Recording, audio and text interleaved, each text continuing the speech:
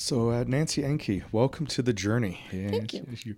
And I know we've known each other and crossed paths a couple different times, and most recently, we were at Cape Ryan Elementary School, and you were doing a demonstration there, Right. and so we got to reconnect again, Right. and so welcome to the journey. And let me just explain a little bit about what the journey's about. And Okay. the journey is just capturing conversations with ordinary people, maybe doing some extraordinary things in the process of their life. They maybe have had some obstacles in which they have learned and maybe failed forward from or transformed their lives.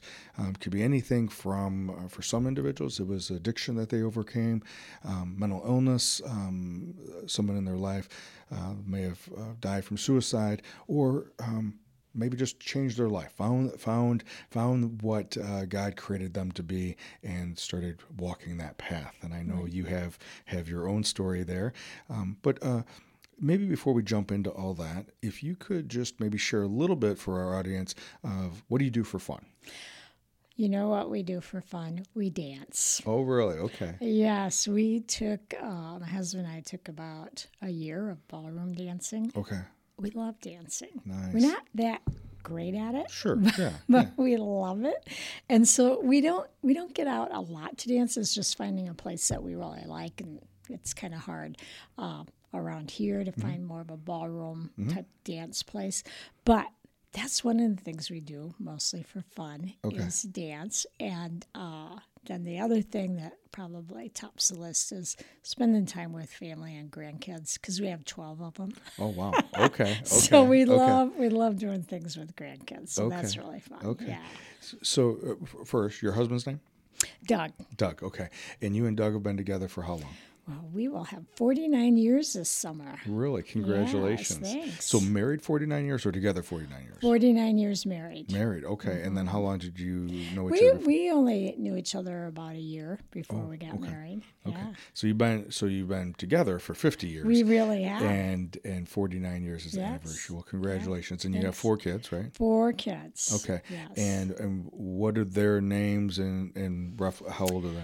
We have our daughter, Sarah, Okay. and she is 46. I have to think about that now. And then we have twin boys who are 44. Okay. And then our youngest son, the twins are Jason and Jeremy. And then our youngest son, Ryan, is 42. So they kept me busy for a while. Like every 2 years. Exactly. Except for the two in the middle, 7 minutes. Yes, yes, exactly. So, okay, and then so Doug obviously worked outside the home. He and, did. and He's what- an engineer. He's an engineer. Okay, and who did he work for? He spent 40 plus years at Sunstrand. Oh, did he? Okay. Yeah. What department was he in? He was in quality engineering. Okay. Yeah, Okay. Yeah, I spent some time out there in the early 2000s, helping out with a safety program that I created. Oh, okay. And Steve Sipe and I had created a program, and we worked with first of his facilities engineering and manufacturing for helping cultural development regarding all the concerns around safety as a whole, Right. and then we went into a handful of other organizations as well. So, Okay. so I always spending that much time. It was about 3 years to roll that initial program out, Okay. and then I would come back and work Oh. with different business units. So there's definitely a fondness of. Oh, yeah. Well, he spent pretty much his whole career there. And then, I don't know, when he was about 65, they had a buyout package to sure. retire, which he took, and he retired for the summer. Okay. And then he said, "Oh, this isn't working for me." So now he's full time at Woodward. Oh, did he really? He did. He spent about a year at Bergstrom, and then we moved to Roscoe, and so it was a little far. And so now he is at Woodward. Oh, okay. And he's not really thinking of retiring Okay. yet. Interesting. So, are you from the Rockford area? You know, I was born and raised in Rochelle, so Okay. not too far Not away, too far. about 30 miles south. Okay. So raised on a farm there Okay. with 2 older brothers. Okay.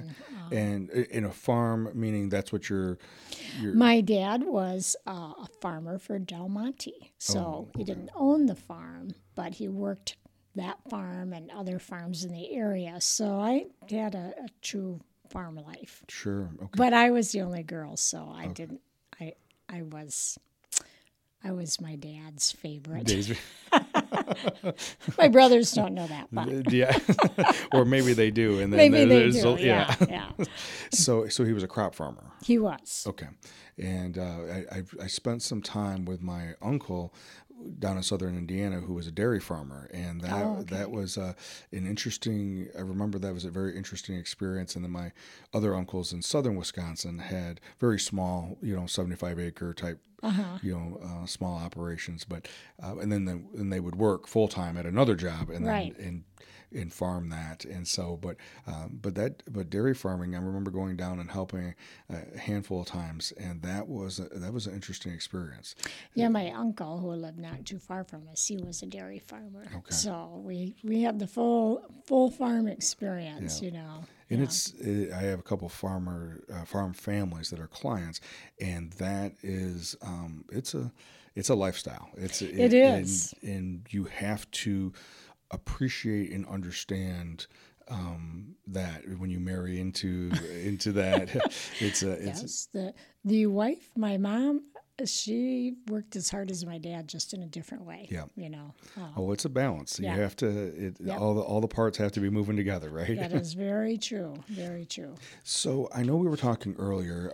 You went to graduate from Rochelle High School. I did. And then you had mentioned then right out of high school you had aspirations to be a hairstylist. I did. I went to Milwaukee to school, and which for my parent, I'm really surprised now. My parents let me go. They let their baby girl go to the big city, and I really had fun with that. I did, back then you only had to go like about 9 months. It was $1,200 or something like that. Sure. And then I worked in a salon in Milwaukee, and did that for a couple of years, and then I met my husband in Milwaukee. And then we were married, and then we moved to Schaumburg in Hoffman Estates, and I did hair there. So continued that for many years, and then once I had my children, our first daughter, I was very committed to staying at home. That was just something I wanted to do, and so that's what I did then for the next I don't know how many years, but I stayed home. Did that. Yeah. And then, and so what was, because I'm always interested, I've been involved with a different local play that's going to be involved on new moms, and it's called Cry It Out, and the Artist Ensemble is going to be doing that, and it should be, I think it'll be coming out in March, but I'm always interested in that aspect. So going from a career that you went to school for and was involved with it for at least a couple, 2 or 3 years. Yeah. And a couple different places, a couple different salons you worked at, and then going into being a mom full time and a housewife full time. Right. So what was that transition like? That was an easy transition for me. Okay. Actually, because I just loved being a mom. Okay. I loved being a wife, but I wasn't the traditional. My mom was up at whatever time in the morning making breakfast for my dad and, all that kind of stuff. And I was definitely not that wife. Okay. So I did not get up and make breakfast, So, but, my kids, of course I did and all that. But, I didn't mind that transition at all. That was some of the best times of my life, being a mom, and I just loved it. And so I didn't find that transition hard to go from career to just stay-at-home mom. Okay. Frustrating, very frustrating at times, especially with, the number of kids, the 4 I had, and the twins together. And there were days that I remember specifically with the twins. They were both crying, and I couldn't calm them. And my 2-year-old, she was doing okay, but I just called up my husband. I said, "You need to come home. I can't do this anymore." And fortunately, he came home at lunchtime, and he kind of calmed everybody, and then I was okay. So it wasn't always easy. And even though I been through it and got through it. I'm telling you, I think being a mom is the hardest job ever. Sure. You have so much to balance, and it's not only the physical work of it, it's that emotional, because you don't know if you're doing a good job or not. Yes. You Yeah. don't know. Yeah. And that is really hard because you want to do a really great job. You want to raise these kids who have good self-esteem and feel very loved and all that kind of stuff. And you don't get a book with them. So you kind of only do what you know to do Right. based on how you were raised. And I mean, Yeah. I was really blessed. I had great parents, and my mom, always spent time with me in that. So, I had a good role model, but I do really appreciate not everybody had a good role model. Right. And you got to kind of learn this as you go. Yeah. And so I've always said, it's the hardest job. You're raising another human being, to send out into the world, and you don't know if you're doing it right. So you just got to do the best you can. Well, I think that speaks volumes on so many different levels, and just from the element of it being 24/7.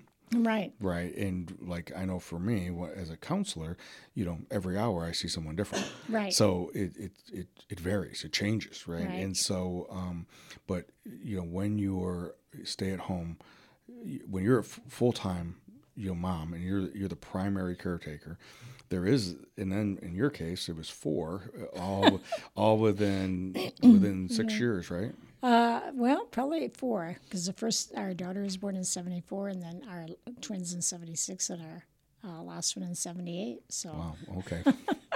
so we got 4 and 4. Yeah. So I do think, I know, just thinking about my wife had the opportunity when my son was born to stop working outside the home in her career and just focus on raising our son and daughter. And that, I know that was, she talks so very much like yourself, that it wasn't always easy, but it was something that she was very grateful that she Right. did. Now, my son will be 24 this week, and my daughter is 21, and it seems like a completely different world, Right. know. And Right. So with that, so your children growing up, and they do the college thing or move out of the house, Right. and all that, and so now Nancy goes back to doing hair. I did not go back to doing hair after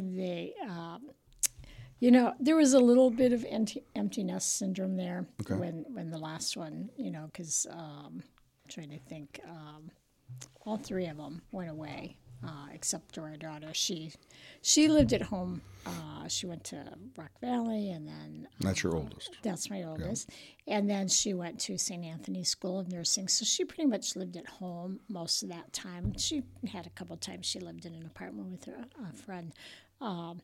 But so once, she was married, and then the boys were in college, and then they all got married, I wasn't sure then, well, what do I do now? Because I didn't have that focus. But then it wasn't too long after our daughter was married, then they had a child, and so I did a lot of babysitting, and so the younger grandkids, I really enjoyed that. They kept me busy. So I really didn't do anything for a long time. I mean, in between there, while they weren't all gone from school, but I think I told you I had my little DJ thing going Yes. on, so that was totally fun, and then it wasn't probably. There's that transition where it's kind of interesting. You get your children all raised and launched, and they're all doing well. Then it was at that time, then I've got aging parents now that I'm dealing with. And that's like a whole nother, story. My mother had kidney failure, so she was in dialysis. Oh, yeah. And so I did, even though they lived in Rochelle, I still did a lot of helping and taking care of, with that. And so that kind of consumed a lot of my time. But in between that is when I got into the yoga, and mostly because I needed stress release, and that was my main reason. So that was kind of where I went with that for quite a while, just kind of taking yoga and just getting de-stressed and trying to cope with, you know, in some ways caring for aging parents, even though they didn't live with me, but you're almost on call all the time. My mom had a lot of doctor visits, and she was in and out of the hospital and that type of thing. So I was then kind of refocused. I've always been, I really think I've always been a nurturer, you know? And so it was from my kids, and then I kind of was taking care of my parents. And at some point, then when my mom passed, then I really helped take care of my dad a lot too, you know? But I still have my yoga throughout all of that. And in those, at that time though, the yoga was, you were participating in yoga. Participating, yeah. And so, and when you first started doing yoga, what was it about yoga different than, so this was about 25 years ago? Actually, give or take, you know, that I'm trying to think. I really started teaching when I was 55, and I had been taking yoga maybe off and on a little bit for about 5 years before that. So late 80s, early 90s. Yeah. And it wasn't really mainstream quite. I mean, it was, but it wasn't. You know, there wasn't a lot of it here in town. My first class was actually at Rock Valley. A friend invited me. She goes, "Oh, come and take this." I'm like, "Okay," you know. And I liked it. And what attracted me to yoga was the deeper spiritual part of it is what I really am like, oh, you know, there's more to life than what I'm seeing, you know. And so I liked that aspect of yoga of going inward more than like, I mean, I loved running. We did a lot of running when we didn't really start that until we were in our 40s either, because all our boys were in cross country, and our youngest son, he also lived at home for Rock Valley, and then he went to medical school and that sort of thing. But him and his girlfriend at the time, who's now his wife, they encouraged us to run, and they made us accountable. Okay. And no matter what the weather, we were out running. Sure. And I did really love it. That was fun. And I like that physical exercise of running. Sure. But it doesn't give you what I was looking for, something inward. Yeah. And yoga really, because it was quiet and it felt physically good on the body. It's no struggle, you know. Right. And I just like that time where you go inward. Sure. And that was the big attraction to yoga. Because I think, like, when you get to your 40s, you start thinking like, oh, you know, the body starts to betray you a little bit at 40. And you start rethinking your life a little bit. And I think that's why yoga was what resonated with me. Sure. Yeah. And so the first yoga class you took was one of those like adult education classes at Rock Valley. Okay. Yep. And then, and did you then right from there start finding a place to take class? I didn't right away. I just kind of liked it. We did the 6 weeks thing, and then I started looking around, like, well, where can I take yoga? And honestly, there wasn't a lot of choices for places to take yoga. I mean, there was some, but I wasn't internet savvy at that time, and it wasn't a big deal back then either. Well, and actually, at this time, early 90s, there was no internet, right? That's true. Yeah. I mean, that's true, because you're right. And I remember, we're so used to it now. So we think it was the old yellow pages, and that's right. Yes. And I remember at that time period is when I was so I graduated from college in 1990, and coming back to Rockford and starting getting in about a year later, so I started getting into, working as a counselor and stuff, and working with ATEP and doing men's work, and I was doing a lot of Native American studies. Right. And there was, and if you remember the phrase New Age, and there was this essence that yoga was getting put into that New Age aspect. I don't, and that, at least that was my exposure and experience. So. And it was, and there's still a little bit of that now. People are like, oh, I don't know, it's like yoga, it's a religion and all that. But for me, I found Lady Wellness, which is no longer, in business, but they had yoga there, and it was a women's only health club, and that really appealed to me. And so they had. Trying to think who the yoga teacher. Oh, actually, the yoga teacher at that time, which is interesting because this would have been in around 1990. It was the same guy that I took yoga from at Rock Valley. Oh, really? And he was the only yoga teacher at this all women's health club. But I liked his style, and I was fine with that. And then, so I joined there. I kind of came in because at 40 I was starting to like gain a little weight, and like you say, the body is starting, you're noticing. Now I'm like, oh, I could go back to 40 in a heartbeat now. But and I just felt like I needed something in my life, and I wanted that routine, and I wanted, I got a personal trainer and all that, and because you're starting to question yourself a little bit, like, okay, is this it, and all that, and so I took the yoga, loved it. I went, like 3 times a week, I think, for that, and then another younger girl came in, and she started teaching, and I really liked her style too, and this little light went off like, could I do this? But by this time I'm 54. Okay.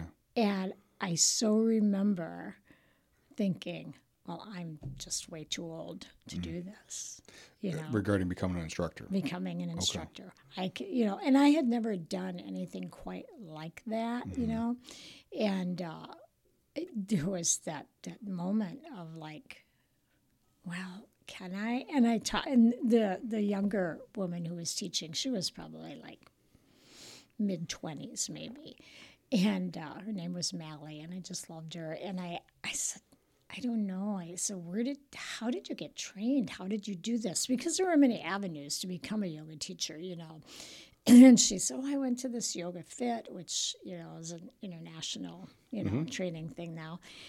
And she gave me the information. And I do remember because I was 54, so it would have been in 1994, we did have a computer, a dial-up. Sure, yes, yeah. Connection.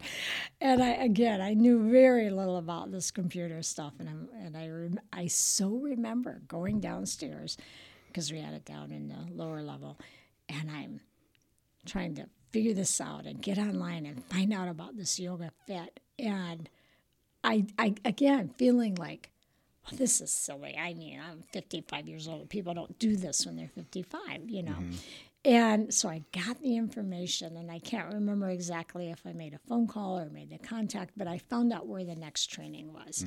And there was one in, I believe it was Racine at the time. And I'm like, I'm going to do this. And I and even back then, I mean, it was, wasn't terribly expensive, but we still didn't have tons of money. Sure. And so I made the call or whatever I did, and I got signed up for this training. And it was a 2-day type, you have about 16, 18 hours, and then you don't get certified because you got to go out and do your teaching and then get certified. And I remember being too scared to even go there by myself. So my husband drove me, and we stayed in Racine for the whole weekend because I was that intimidated. I didn't, well, and it's still this way. It drives me nuts. But, from my generation, if the husband and the wife are going somewhere, the only person who drives is the husband. Like, why? I watch my kids, and like, do you want to drive? You want to drive? They take turns. But in my generation, sure. If you are going together as a couple, the husband drives, just the way it is. my parents are 75. So same age group, yeah. And my dad has been wheelchair bound for 7 years and still drives them. No kidding. Yeah. Oh my God. Now he can't go anywhere without my mom because of the wheelchair, but he still drives. That's how it was. So my husband had to drive me up to Racine and stay, and I went through it, but I remember the same thing. It's like I was the oldest person in the class. Everybody was young. And so it was really a struggle for me to be stepping, in my opinion, that far out of my box, meaning age group wise. I was very intimidated. I was very insecure about the whole thing. And I made it through, but... And what do you think, looking back? I mean, because I was, a handful of years ago, and obviously many hours later of doing yoga, what do you think of that younger Nancy? What was she afraid of? I was afraid of failure. Like, would I be good enough? Could I teach? Could I effectively, present myself as a teacher at 55? I think it was the age thing, but it was also, it was an insecurity of doing something I'd never done before to portray myself as the expert in the yoga. That was a little intimidating for me. That was really intimidating. So the vulnerability, yes, very much, was around stepping out of your comfort zone, right? And then the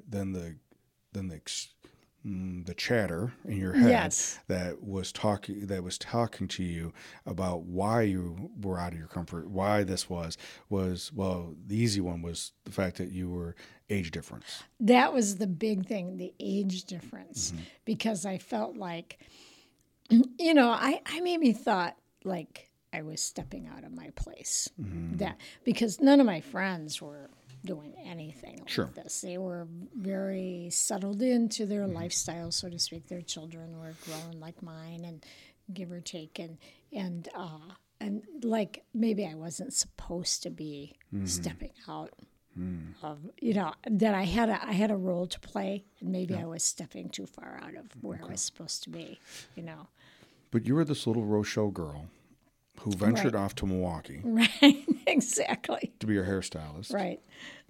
Why was this different than that? I had a certain sense of rebellion back then, meaning, I was a good kid, but still that thing of like, well, I always wanted to not do. I mean, I love the farm life. I love but that's not what I wanted in my life, And, and I can see it now as I age. My mom was the same way. Like, she didn't think she could quite, and I always tell this story a lot, like maybe about a year before she passed, she had said to me, she's like, what are people going to write about me in my obituary? She goes, I didn't do anything. And I remember sitting at the kitchen table with her, and I said, Mom, please, do you know what you did? Look at the children you raised, the home you made.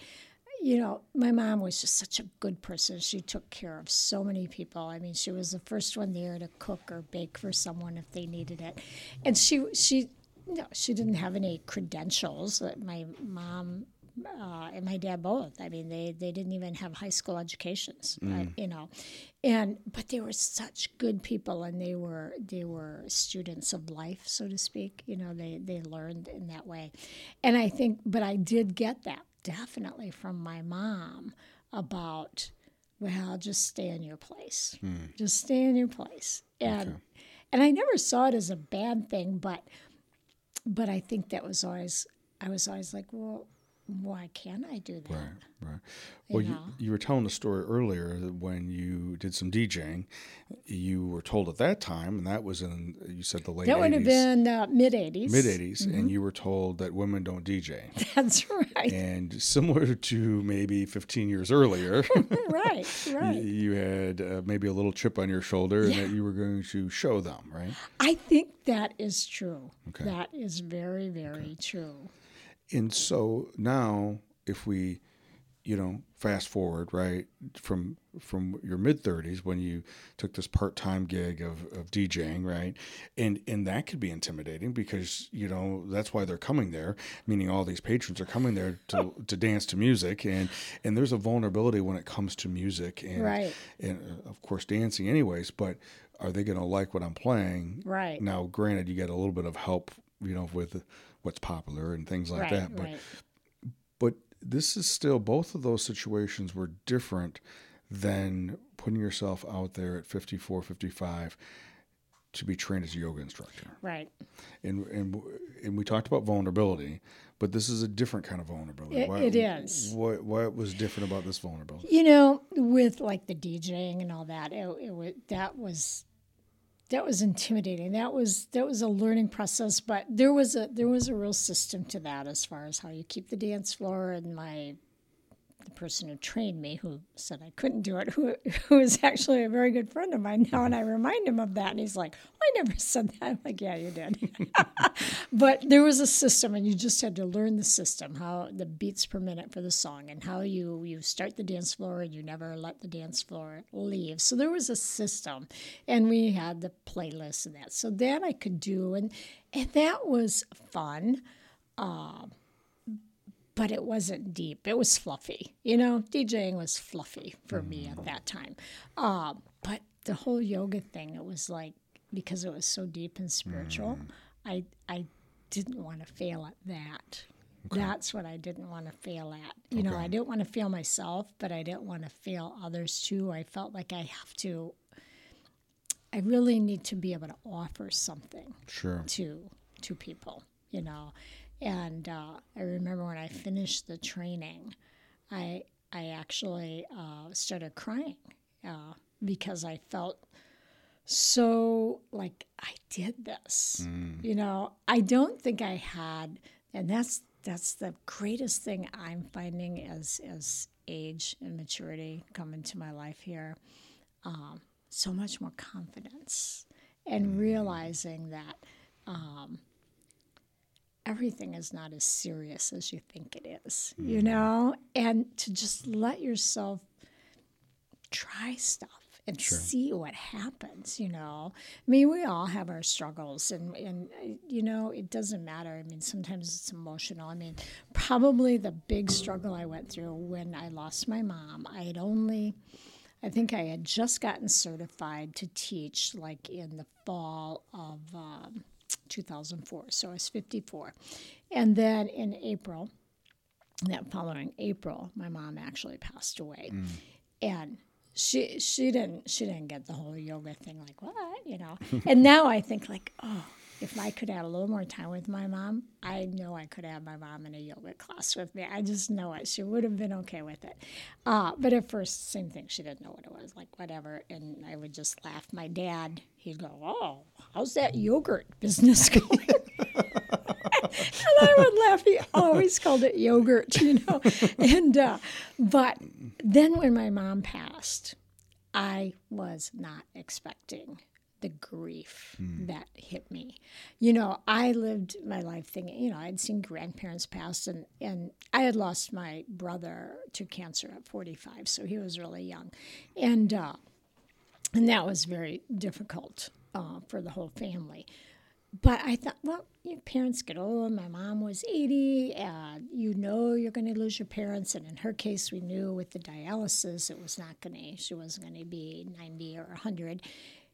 And the first 6 months, I handled it just fine, and I took care of my dad and all that. And then it just like struck me, and I just fell into a very deep depression with that, where I just like, I actually quit teaching. I was teaching there at Lady Wellness, and I said, I can't handle it. I just can't do it. And so I quit completely. I didn't do anything, and I just like stayed home, and I really was depressed, and I missed my mom so much. And I didn't see that happening. I did not ever expect it. Okay. I thought I had it under control. I knew I would miss my mom, but I'm like, well, parents die when they get old, And so I thought it was going to be just part of life, and it wasn't going to affect me that much. And it was unbelievable how much it affected me. Sure. And I just literally did nothing. I stayed home, and I didn't want to leave the house, didn't want to do things. I would do things, but I didn't really want to. Yeah. And it was that type of thing where I'm kind of laying on the couch all day watching TV, and then I wouldn't want my husband to know that that's what I had done all day. I hadn't even gotten dressed. And so I would hurry up and get dressed before he was going to come home from work, like, oh, yeah, oh, what'd you do today? Oh, not much, you know. But I was actually didn't want people to know that I was that depressed, because I thought, you know, I should have been stronger than that. I thought I should have been stronger to handle it.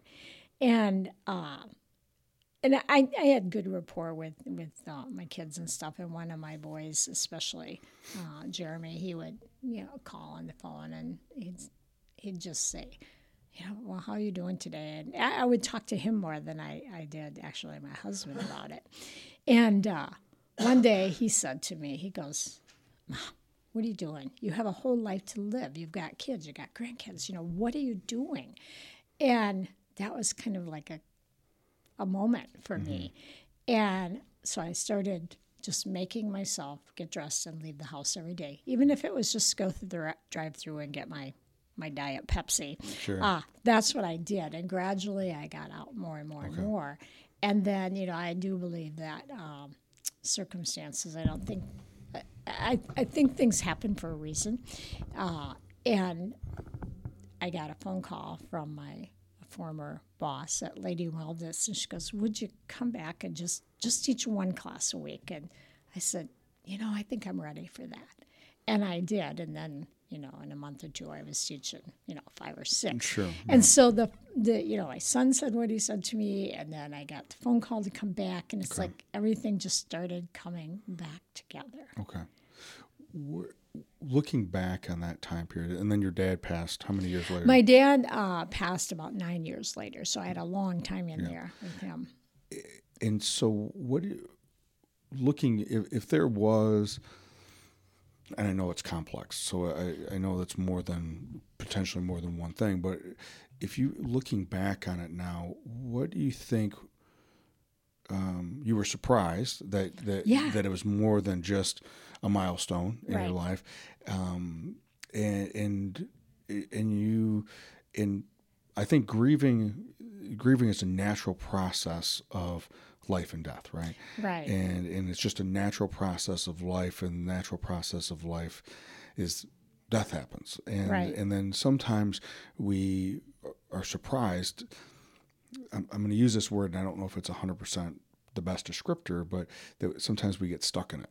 Right. And it's hard to differentiate between, did I get stuck in it, or did I just take that long to work through that part of the process? Right. Right. And so, because the other element that was going on with you was that, once again, very similar to when you had the empty nest syndrome, there was this time period where you became your mom's primary caretaker, right, while you were still trying to do life back up here in Rockford. And that's at least a 45-minute drive, right? And so you got the drive back and forth. You had the time spent, the hospital, all the different caretaking aspects of it. And now that's all done. Right. Yeah.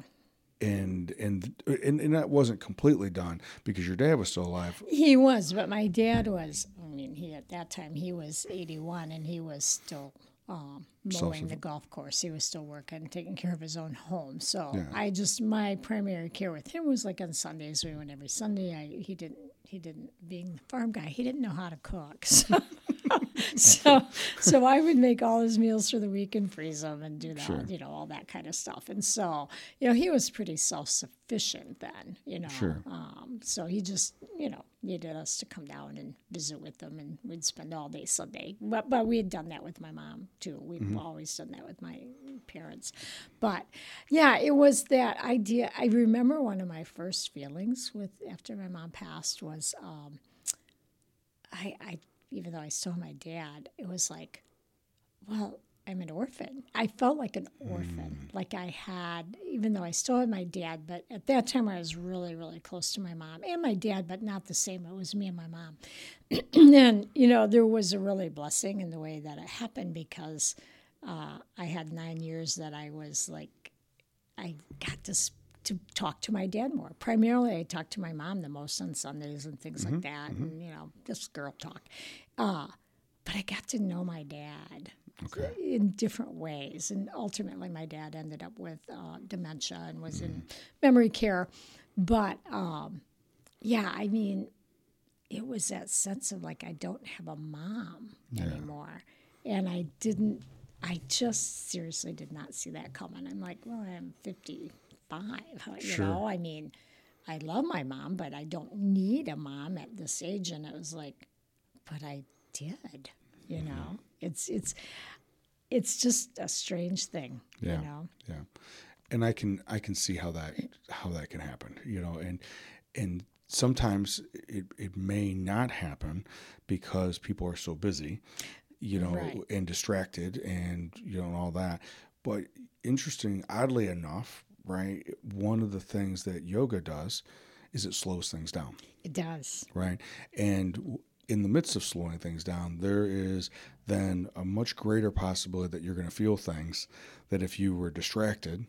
True. Right. And sometimes those feelings of things can be, you know, this past weekend, we went on, we were up at our lake home and we went for a hike, took my nephew and his wife's puppy, and with my brother-in-law and sister-in-law, we went for a walk when my wife was with us, and went for a walk. It was a beautiful day, just absolutely beautiful day. And there's an awareness that happens. But so that was a great experiencing that, right, and savoring that. But if you have the ability to have that kind of awareness, then you're also going to have the awareness of pain and loss too.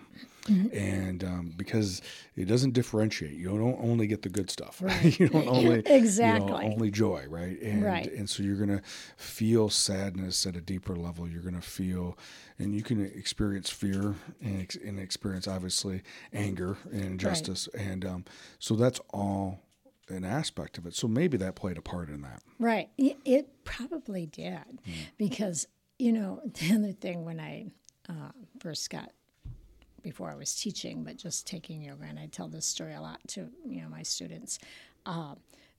My kids, they were older by then, but they still had. I think Ryan might have still been. I can't even keep the date straight, but they were well past teenagers, and they said, "Oh, you seem different," and I'm like, "Different how?" And they're like, "You're not as."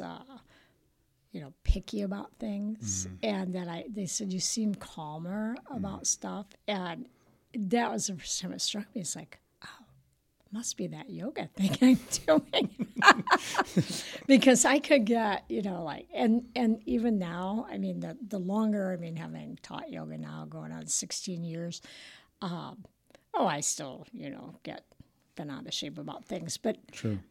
I don't hold on to that much anymore. I mean, I don't have that many grudges. I mean, used to I could hold on to grudges for a long time. Sure.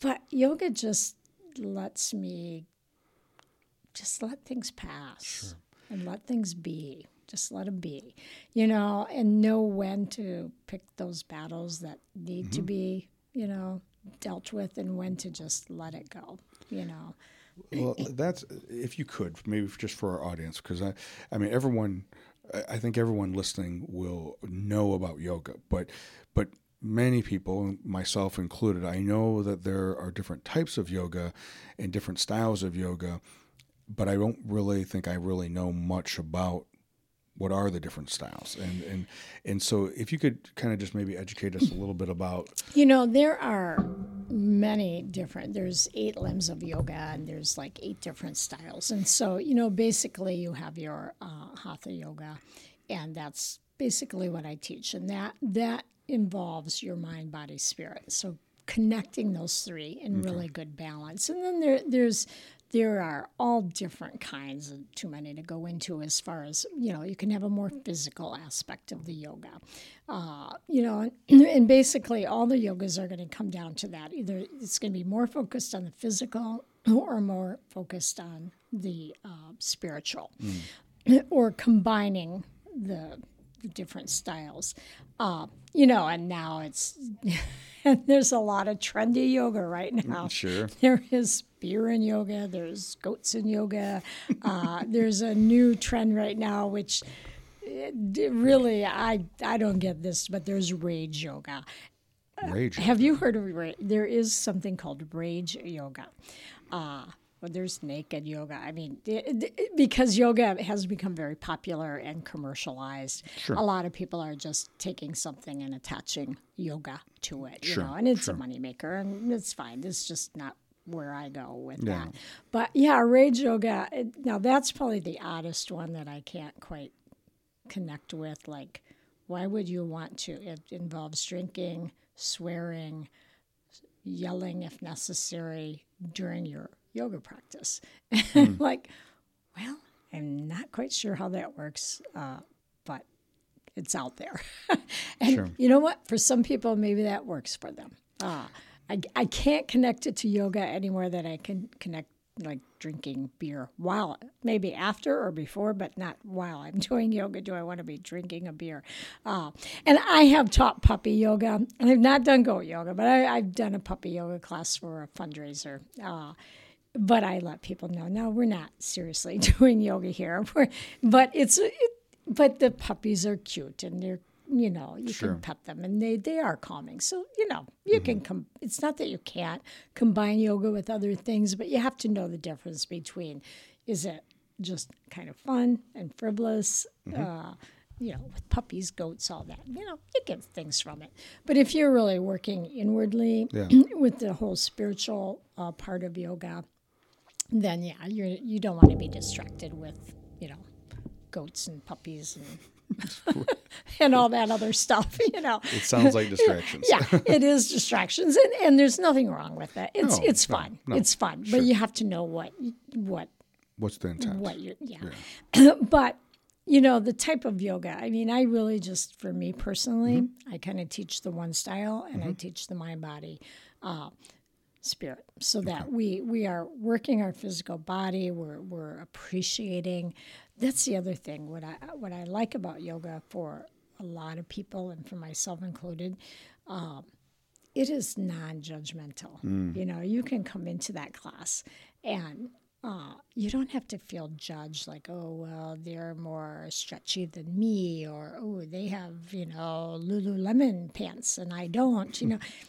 It doesn't, you know. And if anybody's doing yoga in that manner, they're missing the whole point of it. Sure. They're really missing the point, because it's really, you know, you're in a group setting, yes, and, you know, people are going to notice other people, but there is just, when you're in a true state of yoga, in a class, I mean, people, they're very friendly with other people, but it's so non-judgmental. And that's what I like about it. And like in the way I teach, I always have a lesson. I use different books, and we have a lesson, you know, a life lesson that you Kinda like can take home with you from class. Kind of like a daily reflection. Yeah, like a daily reflection that is usable in your everyday life. So I always do that, and then refer to it at the end. And we always have relaxation at the end, where we just kind of calm and center and balance and see what we can take with us. And I think that is one of the differences with yoga as opposed to like you know, a workout, which I always believe in this. People say, oh, I love my yoga, I don't do anything else. But it's like, well, yoga's great, but I am a firm believer that you have to get your stretching, you have to get your strength training, and you have to get your cardio. If you want an all-around healthy life, you've got to do all three of those. Sure.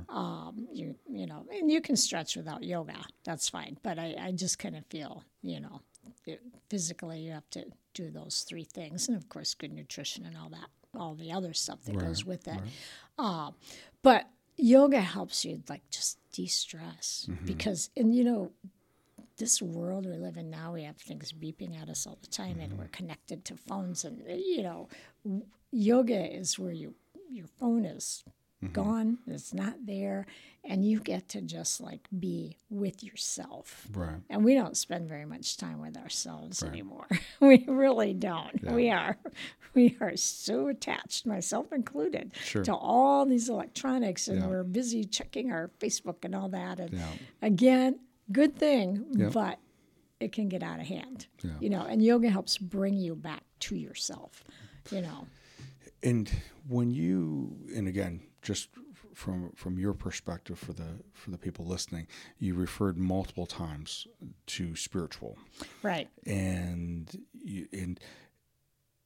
obviously some people can have developed spiritual practices from a religious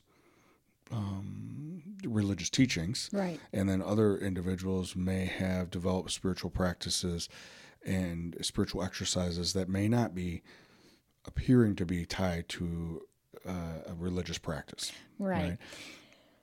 Well, with yoga, that is one of the things people often think that it's part of a religion, and of course Buddha is, part of it because, yoga originated in India and that's where it all started. And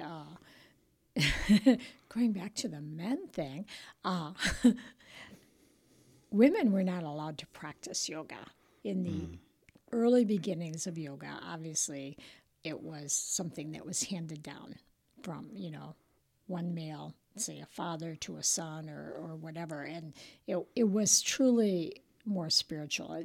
The early beginnings of yoga were not about the physical postures as much. That kind of came later. So it really wasn't practiced by women at all until it came to the United States. And then it, became more mainstream. And of course it changed a lot too. But this idea of the spiritual, it does not have to be a religion in any way. That is just not important. And typically in yoga, they refer to the divine. So your divine can be it can be God, it can be Buddha, it can be whatever it is to you. So it doesn't teach a religion. It just helps you to recognize that you have a divine within you, whatever you call that. And for me, the whole spiritual thing is like being one with the whole universe, that sort of thing, and knowing that there's something bigger than me. I'm not in this alone. Right. That's just my total belief that there is a higher power. My personal one happens to be God, but we don't ever preach that in our classes. I know my classes well enough to know where I can go with it. I've taught before where someone has said, I don't like that you were mentioning the divine. They don't want that mentioned at all. That's a little more of the exception than the rule.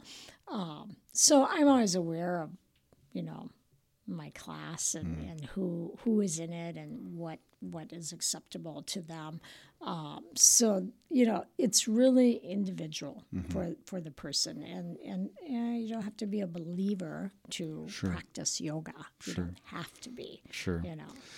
Well, and I think it's an interesting aspect. So I got a couple things when you were just talking about what you just said, and I'll go with this one thought right now is that it is always interesting.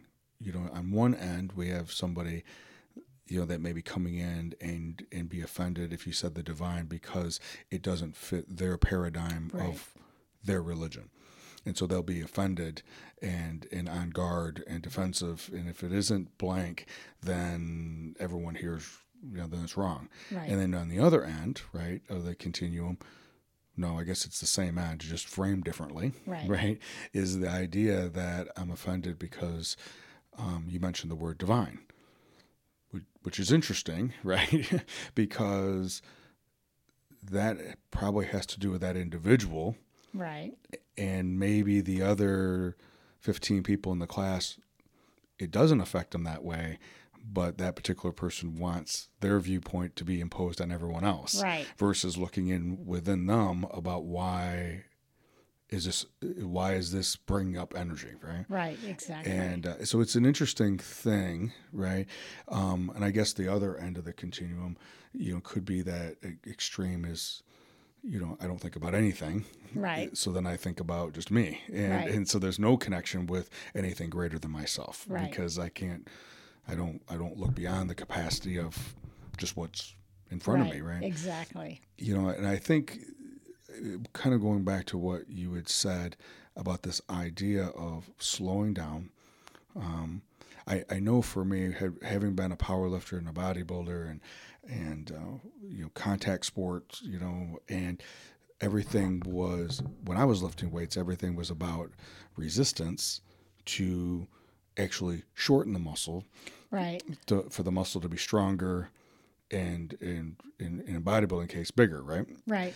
And now with some of the things that I'm doing as I've gotten older, late 40s, early 50s, what is about elongating, right, and stretching and elongating, and finding out just recently that I was, I've improved on my stretching. Oh, good.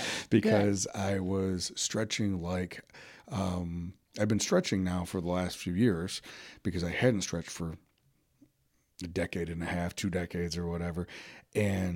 But I was finding out that I was stretching like I was lifting weights aggressively. Okay. And so there wasn't a flow. There wasn't a long, it wasn't really stretching as much as I was attacking the muscle. Right. And so that has been a huge difference for me, and just from a mindset of that, and doing some of my resistance training differently than I was before. And so that has been, has changed everything from how I'm standing to how I'm walking to, there's been a lot of changes. Right. And one of the things yoga does too is the posture, our posture, and that, there's so much with yoga. The breath, learning to use our breath is such a powerful tool to help us calm and relax, and learning how to really breathe properly. So we're really using all of our lungs instead of that shallow breath. Sure. So, just those little things, they often say that you don't work at yoga, you let yoga work at you. Yeah. And that's really how it is. It's just kind of, maybe you'll learn the breath first, and you'll just learn to calm with the breath. Or maybe, the more A-type personalities tend to not like yoga because, it's too slow. Yeah. And they probably need it the most in some ways. But that's okay. I always tell people too, if you try yoga and you don't like yoga, that's okay. Do something else. Just find something you like that you will be consistent at. Or if you try a yoga class and either you didn't care for the teacher or you didn't care for the style of the yoga, look around. Try a different teacher. Try a different style, because everybody's got to find the one that resonates with you, or else you're not going to do it, And so I think with yoga, we're so fortunate because we have so many possibilities. And hey, if Rage Yoga helps make you a better person, why not? Sure. It just doesn't matter what style you do, as long as you find the one that works for you, Right. and that adds to your life. I mean, if you're doing anything and putting energy and effort into it and it's not adding much value to your life, you probably should just stop doing it. Yeah. And find something else, Well, and it's this idea of, sometimes, and I know in my case, I will go through cycles where I do something, and then I stay too long. Mm-hmm. And even though I get signals that it's time for me to move on, my success in different areas of my life have come because I have stayed the stick-to-itiveness and pushed through the distractions. Right. And then I've also recognized that there is a time when I need to let go and move on to the next phase. Right. And that's sometimes easier said than done, but definitely. And, I'm finding this whole aging thing, like, nearing 70, there's this, I'm in a little bit in conflict, like, shouldn't I like be slowing down and relaxing in my life and doing more, things we didn't have time to do, say with my husband retiring. But then it's like this timeline. It's like, I don't have the rest of my life. It's getting shorter and shorter. And I have so much I want to do yet. How am I going to get this all done? Sure. It's almost like another conflict in my life at this point of like, but I have so much I want to do yet. And oh gosh, I wish I would have started yoga when I was in my 20s instead of in my 50s. So the balancing life with the aging thing that's a whole nother that's a whole nother show. Yeah, exactly. It is, and I think that just, that idea of, 60 seconds is 60 seconds, no matter if I'm focusing on the 60 seconds or I think the 60 seconds is going forever or I think it's flying by. Right. The clock doesn't really care. Right. It's the same seconds that make up the minute, right? Yes.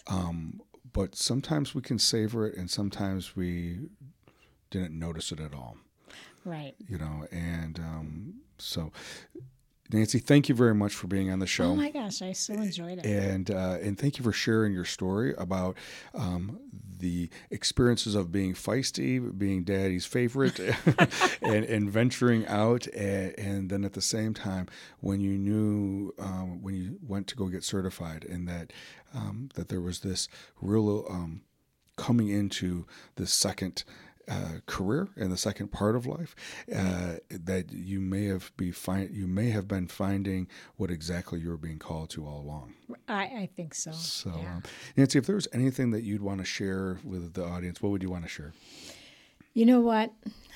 From my experience here in life, it would be like, don't let fear hold you back from doing anything, even if you've got that little inkling, like, I would like to do this, or maybe at least try it. Just jump off that cliff and see what happens. Sure. And you're probably, if you're brave enough to jump off that cliff, you're probably going to fly. So I say, just don't hold back. Sure. Just keep going.